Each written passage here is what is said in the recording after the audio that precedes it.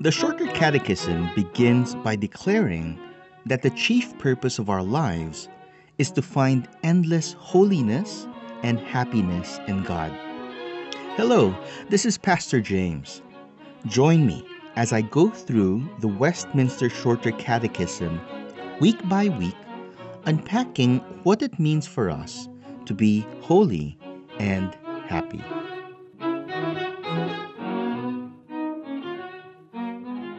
The 14th Psalm is memorable for its opening line, which reads, "The fool says in his heart, there is no God." We might be tempted, having read this statement with contemporary eyes, to think of the modern atheist who is vocal about his denial of God's existence. But when King David wrote these words, atheism as we know it today was practically non-existent. Naturalistic secularism was not a thing yet in David's time. In ancient times, everyone had a supernatural conception of reality. The foolishness that David points to with these words is actually that of practical atheism. The fool is a fool not because he denies God outright, but because in his heart of hearts, he does not really honor the Lord. It is a secret denial in the heart that leads to a life that is lived as if God did not exist. As we have learned in our previous lesson, the main objective of the first commandment is to require us to recognize and to believe that the God of the Bible not only exists, but also that He is the God whom we worship and glorify. The Catechism also teaches us that the opposite is forbidden by the same commandment. In question 47, we read, "What is forbidden in the first commandment?" Answer: the first commandment forbids the denying or not worshiping and glorifying the true God as God and our God, and the giving of that worship and glory to any other, which is due to Him alone. All kinds of atheism, whether vocal or practical, are forbidden by this commandment. In addition to this, idolatry is also forbidden.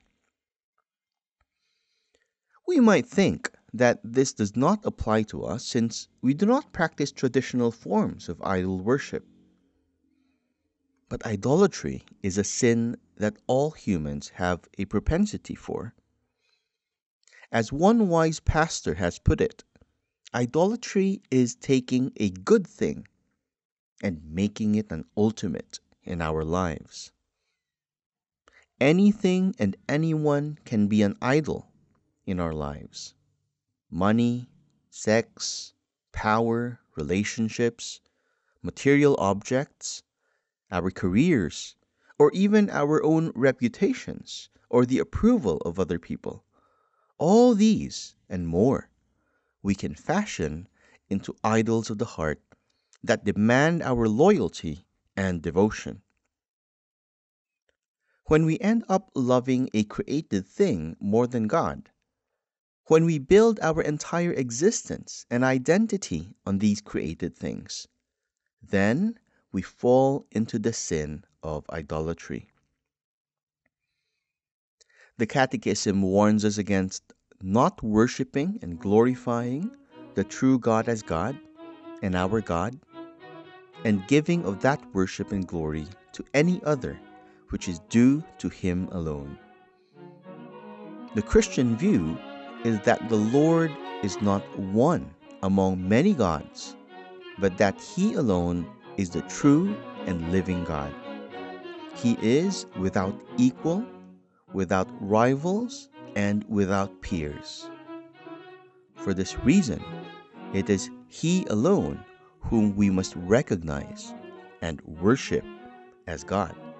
And more importantly, we must worship and glorify Him alone as our God.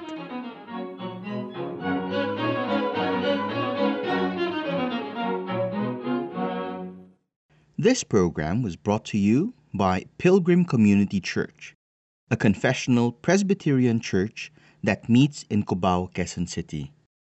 For more information, please visit our website at pilgrimcommunity.church.